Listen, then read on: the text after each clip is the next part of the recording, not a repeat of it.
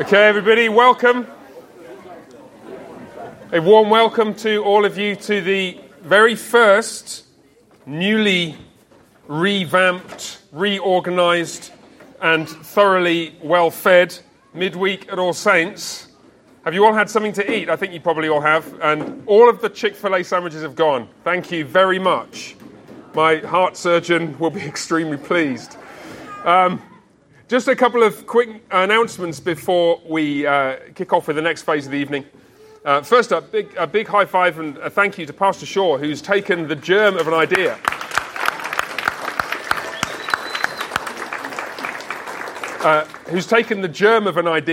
Of, hey, could we spice up midweek Bible study and add food and stuff and turn it into this with the help of Mr. and Mrs. Hinsey, and I threw in a few ideas which were very politely received before they went away and did what they were going to do anyway, and this is all fine, it's all going to be great. So our aim here is just to give us more opportunities for fellowship and singing. I mentioned, I think it's this week's podcast, there's a temptation, I think, that we all face to be constantly on the move towards where we want to be without ever enjoying where we are. And I think it's great to be on the move to where we want to be. None of us is the finished article. All of us, the Lord has lots of work still to do in us. But at the same time, here we are as the people of God, filled with His Spirit in fellowship with one another. And so why not make a few more opportunities just to be together and to enjoy fellowship with each other? And we're not always in the book of Numbers. Yeah, sometimes we're in 1 Kings, in the good old days when things were going well. And are going well again, and it's such a blessing to be here. I know that you guys are feeling the same way. That's the first, just opening thought. Second, I'm just going to read to you something else I'm very excited about, which was announced yesterday at the church planting meeting in Granbury. I'll read it. It doesn't really need any further comment except to say woohoo at the end, which you're welcome to do if you like. It's what I feel like saying. The session at All Saints recognises the need to appoint an individual responsible for leading this effort, not only in the planning phase, but all the way through to particularization. That's the formal term in the CREC for a church being, so to speak, an independent member of the denomination. We also want the Granbury Church to have a full-time pastor from day one, and actually experience has shown the wisdom of that. The All Saints session has appointed Pastor Jeff Neal to serve as the organising pastor, and Pastor Neal has joyfully accepted this new role. And all the people said, because, as I was saying to Mr. Whittlesey earlier, it is not many church plants that get a pastor so experienced, so well loved, and so who knows the congregation of the area so well to organise it and put it into existence, so to speak, by God's grace. And so I'm thrilled to be able to watch that from afar.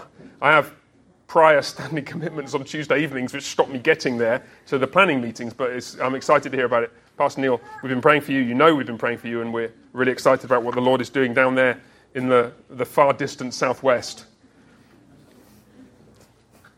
As organising pastor, he is tasked with starting this new church and serving as their full-time pastor until such time as this church calls a pastor of their own choosing. He will remain a member of the All Saints session, so we'll be able to hear directly from him how everything's going. So, look, that's just really exciting. And as Pastor Shaw was saying to me this afternoon, it just feels like there's so much going on.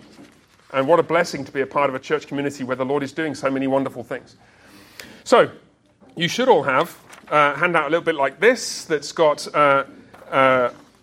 headed The Path to Happiness, and on it is translation of Psalm 1, which is more or less what you'd recognise. I've tweaked it here and there just to bring out a few themes that I want to draw attention to. I'm going to lead us in prayer and then say a word or two about this, just to feed us not on just food, but on every word that proceeds from the mouth of God, so that we're particularly, Lord willing, set up for singing, where we're going to be singing some of the Psalms as well. Let me lead us in prayer, and then I want to share a few thoughts with you about this Psalm. Let's pray together.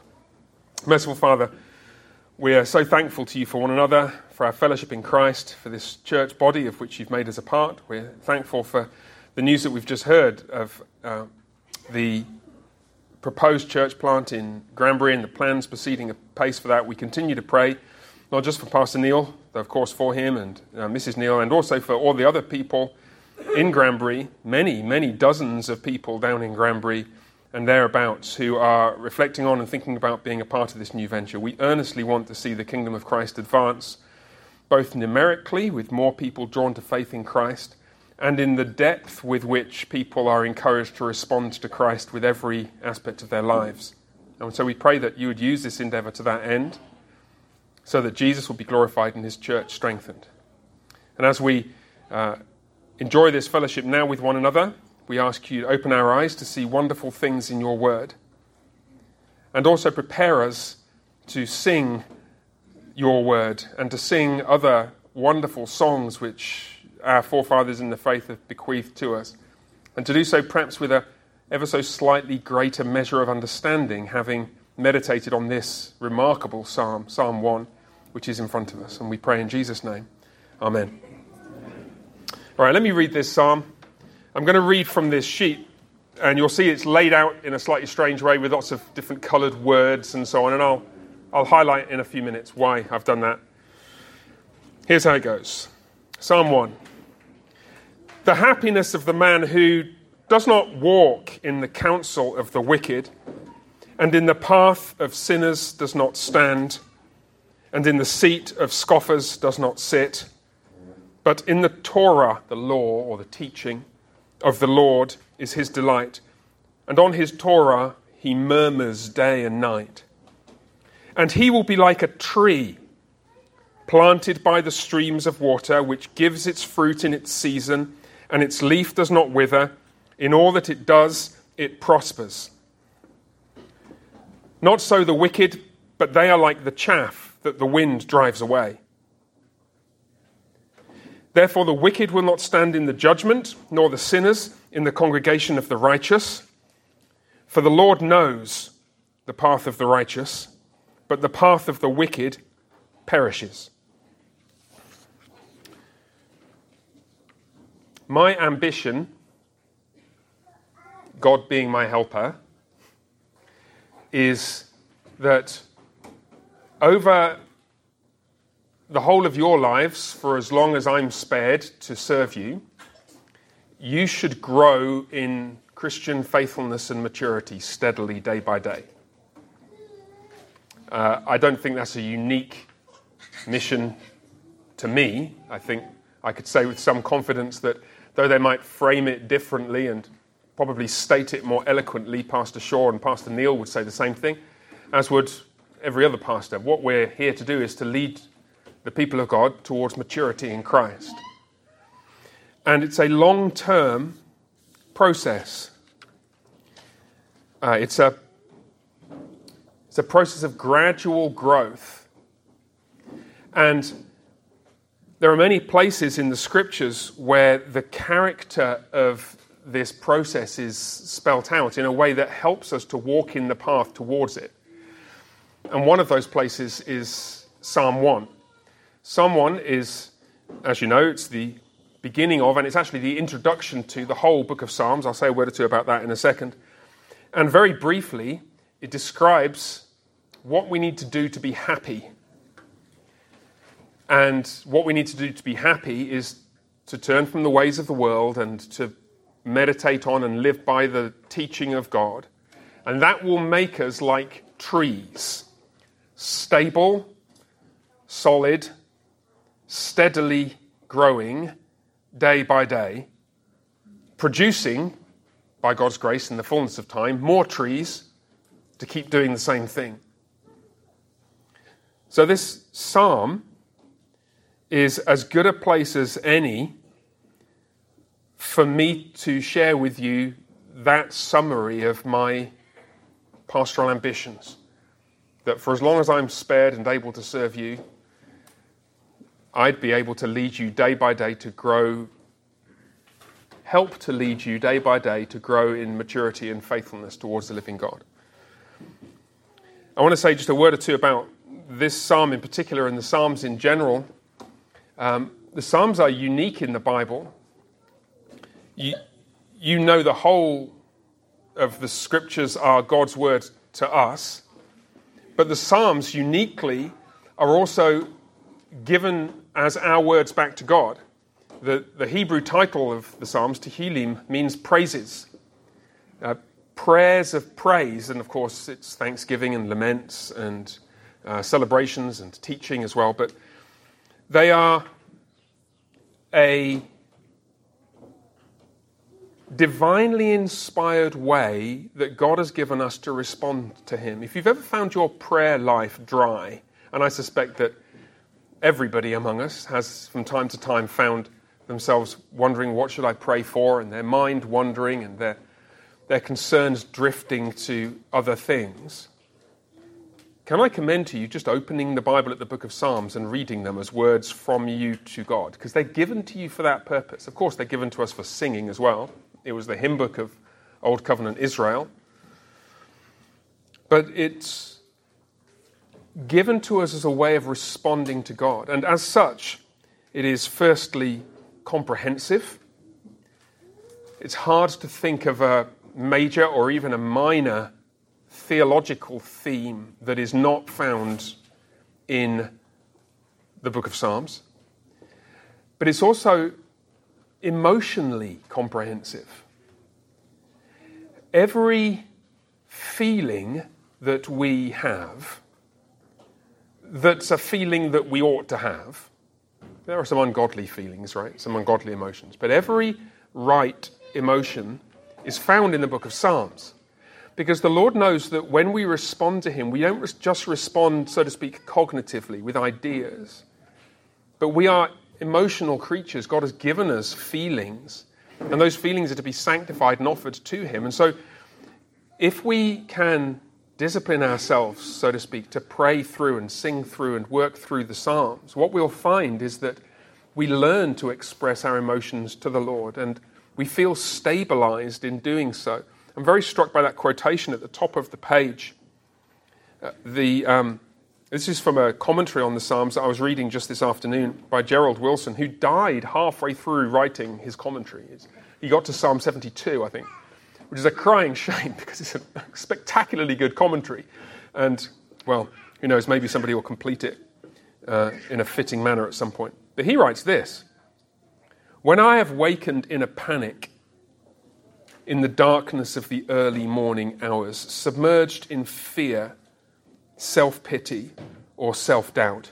What, gosh, do you mean theologians sometimes find themselves submerged in fear and self-pity and self-doubt?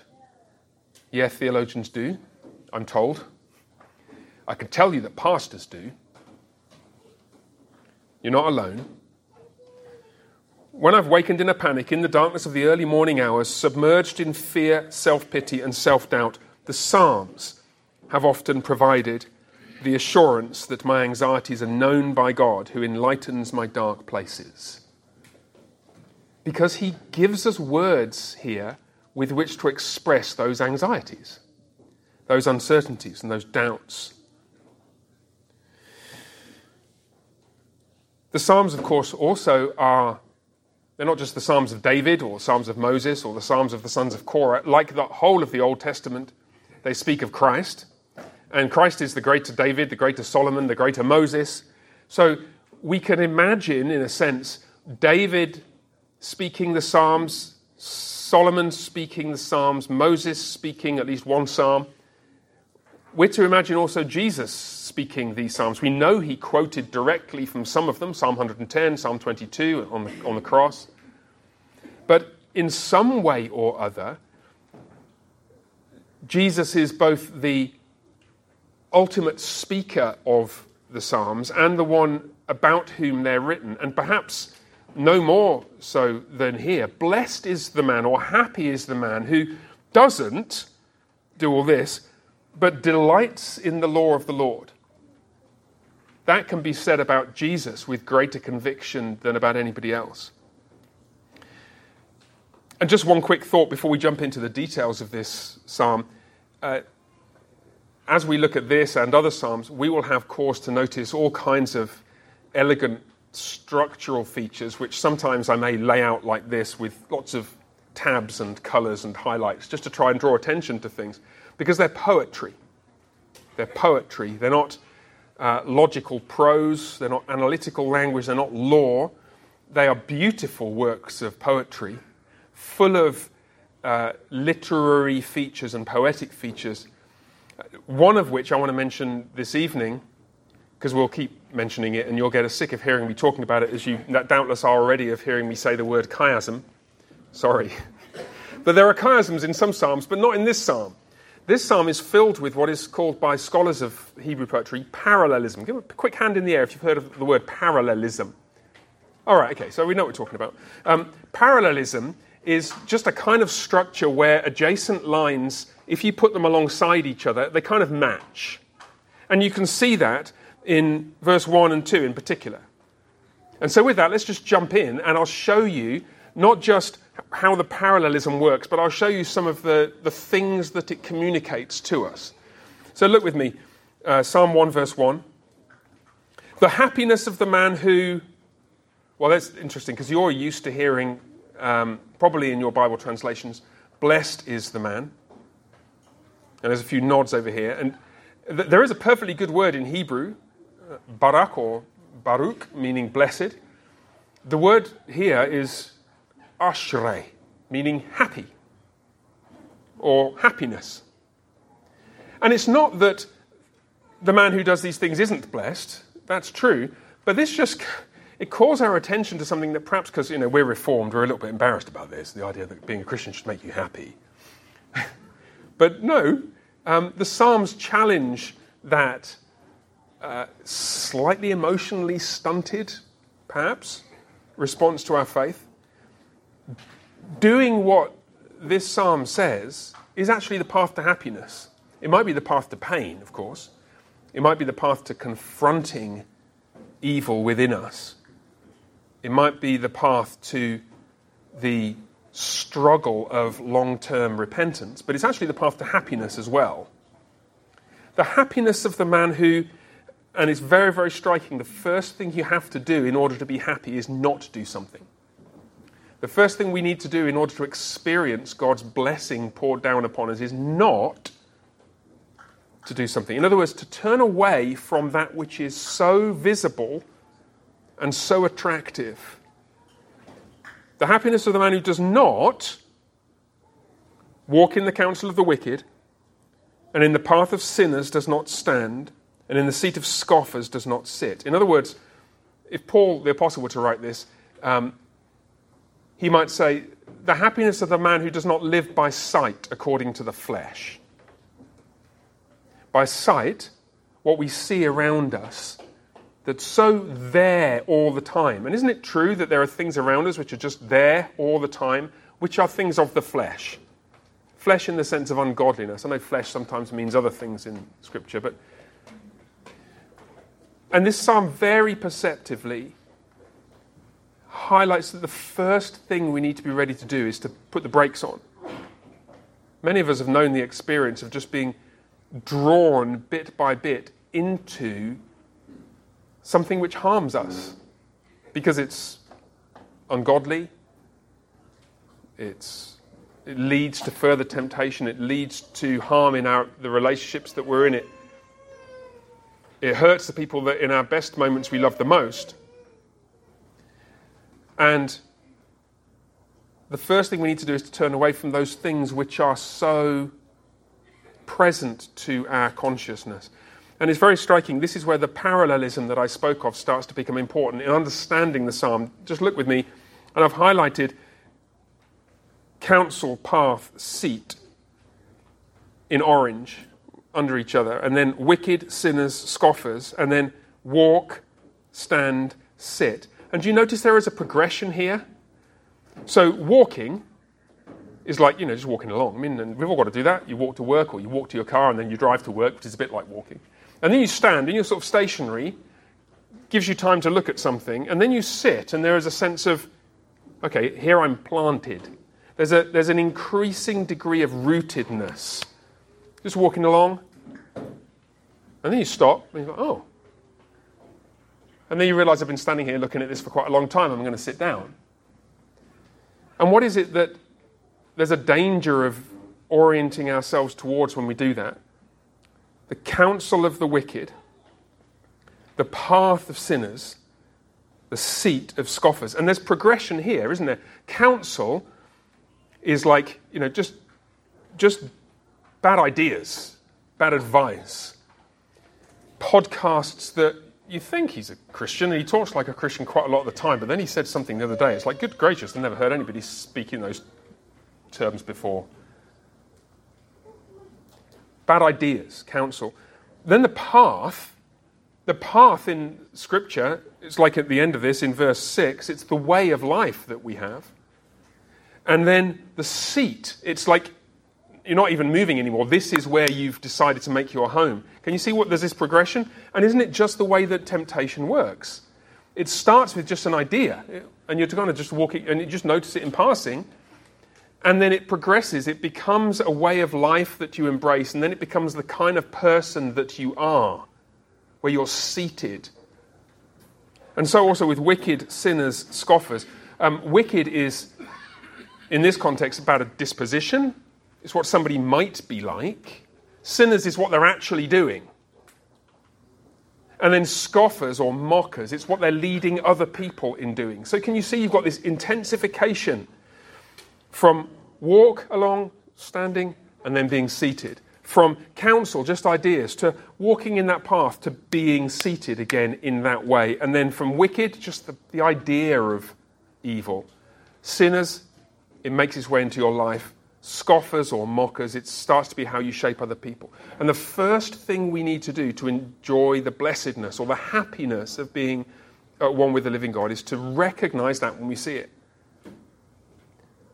And to turn away from it. You know, some of you who are parents, you're with your children, and you've watched them grow up, and there has been that transition when they're 12 or 13 years old and they go to their first, athletics competition, or they join their basketball club, and they're not with you for 2 hours of the week. And then they go to the first time they go to a party with some of their friends, and you don't know who all their friends are. And you think it's probably okay. I mean, they're Christians, you think, and so, okay, probably that's going to be all right. And then perhaps they leave home and they go to college, or they go and get a job, and they're away from home 8-10 hours a day, or they're away from home all week, or for weeks at a time. And you have that kind of frisson of, oh my goodness, what's going to happen to them? And what you long for is that they first recognize the corruption of the temptations that they are going to be faced with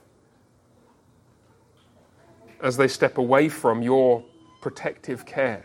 Is it actually, I'm discovering, as a parent of a 19 and an 18-year-old and a 16-year-old, it's quite difficult emotionally. It's like the emotional version of watching your 16-year-old learn to drive. She came in this evening. Sorry, Abby, I got to use. It's so funny what you said. I drove all the way here and I didn't hit anything.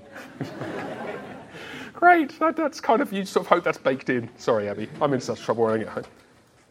So, I'll say it one more time. The first thing, if you want to be happy, the first thing to do is to spot those temptations when they're presented to you. Verse 2. So what's the alternative? But in the Torah of the Lord is his delight. And on his Torah he meditates or murmurs day and night. You're thinking, why have I said Torah? You know why I've said Torah, because the word here in your English Bibles and mine is law, and it's completely understandable that the word law should be used because it's used throughout the Bible. It's the word that's used in Greek to translate the Hebrew word Torah is nomos, which means law. And there is an aspect to the revelation of God which is law. It's kind of an instruction of that, you should do this, you shouldn't do that kind. But the problem with law in English is it's a little too narrow. It focuses us too much on the idea of just rules.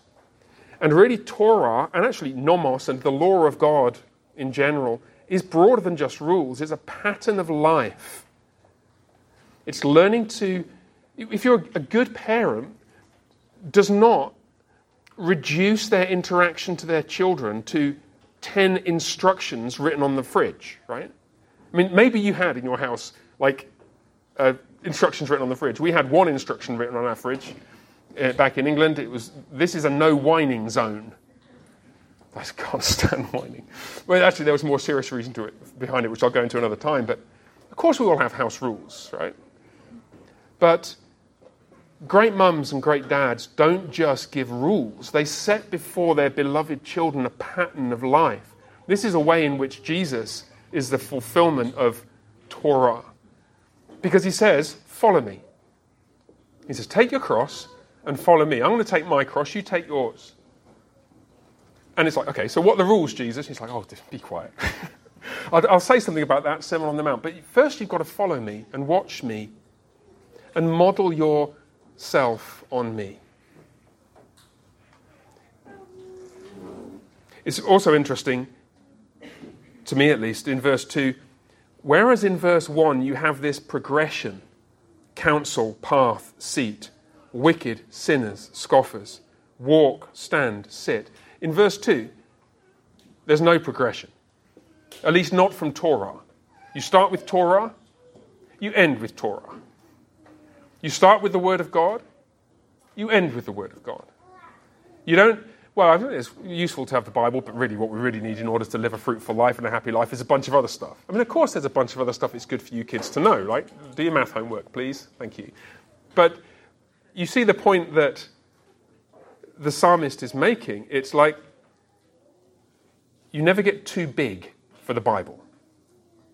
You never get beyond the Bible. The great theologian Karl Barth, and some of you who've read Karl Barth will know that he's great in some ways and a train wreck in others, but he's certainly great in the sense of influential, and in many ways really threw a massive roadblock in the way of liberal theology in the early 20th century, and so in many ways very good. He was once asked, Professor Barth, what's the most profound thing that you've ever learned? What's the most profound idea you've ever had as a theologian? And he said, he's reputed to have said, Jesus loves me, this I know, for the Bible tells me so. Because you never get beyond Torah.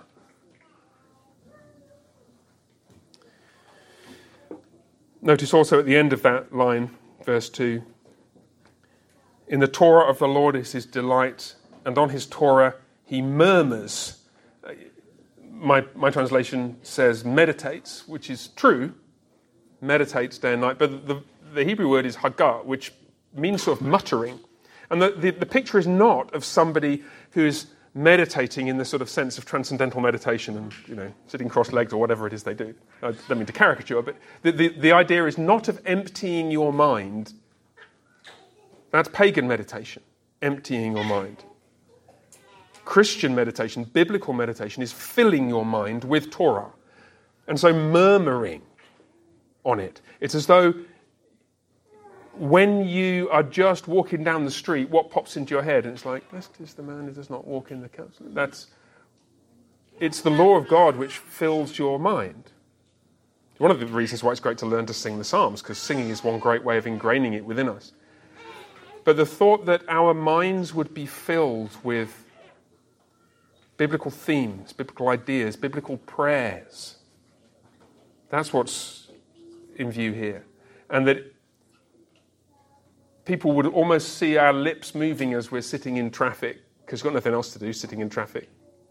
As you're praying the Lord's Prayer, or reciting Psalm 1 from memory, muttering, murmuring the Torah of God. And that's how you'll come to delight in it, because you'll see in it greater and greater depths every time you open it.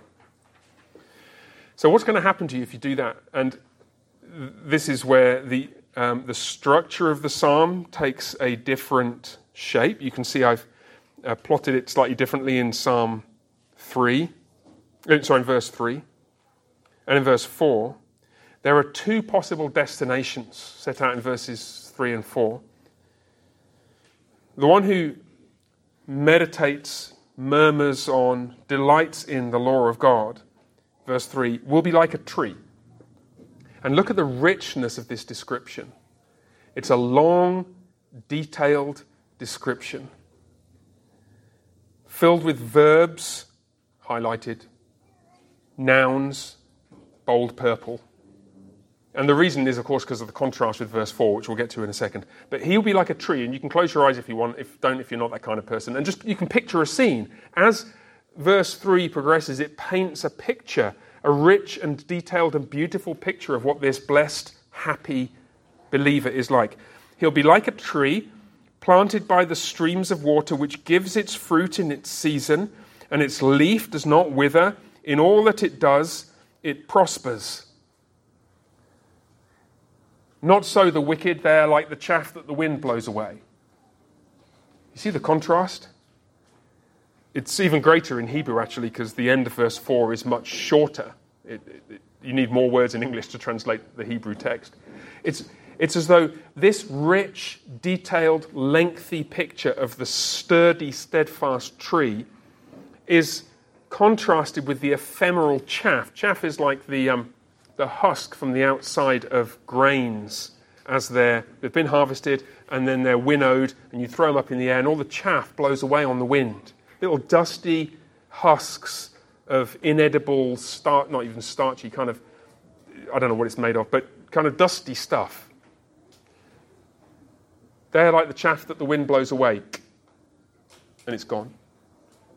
Just as the line is so short, so the time for which the wicked endure is so short.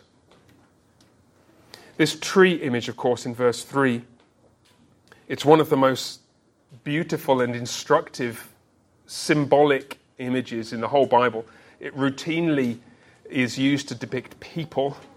I've often remarked on this. You know, when Jesus healed the blind man, and he healed him in 2 stages, and halfway through he healed him, and he said, "What do you see?" And he says, "I see men, but they look like trees walking."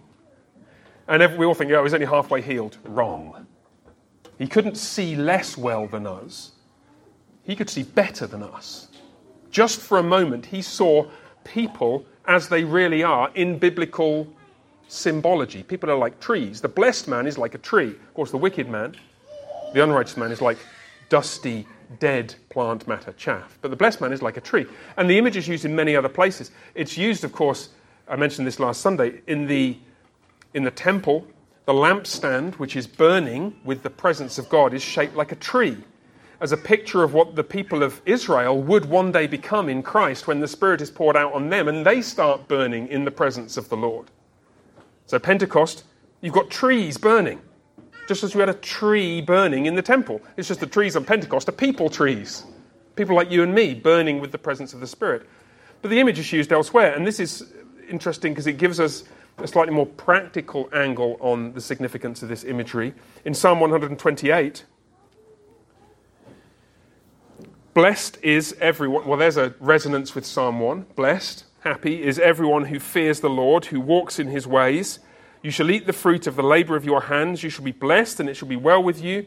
Your wife will be like a fruitful vine within your house. Your children will be like olive shoots around your table. Thus shall the man be blessed who fears the Lord. And that image of a tree, or in this case a vine, a particular kind of tree, is here used to depict the married woman, the wife who has children. And the children are like little olive shoots around the table. And some of you have got quite a lot of olive shoots like sprouting up all around you, right? And it's fascinating to me because it tells us so much about how the tree imagery works. It takes ages to grow a tree. I have a couple of stumps of trees in my living room. Our living room we brought with us from England. There's a couple of pieces of oak and a piece of apple, which are well over 150 years old in the case of the oak. You can count the rings. And they're about this big. It takes a long time to build a tree. It takes a long time to build a family.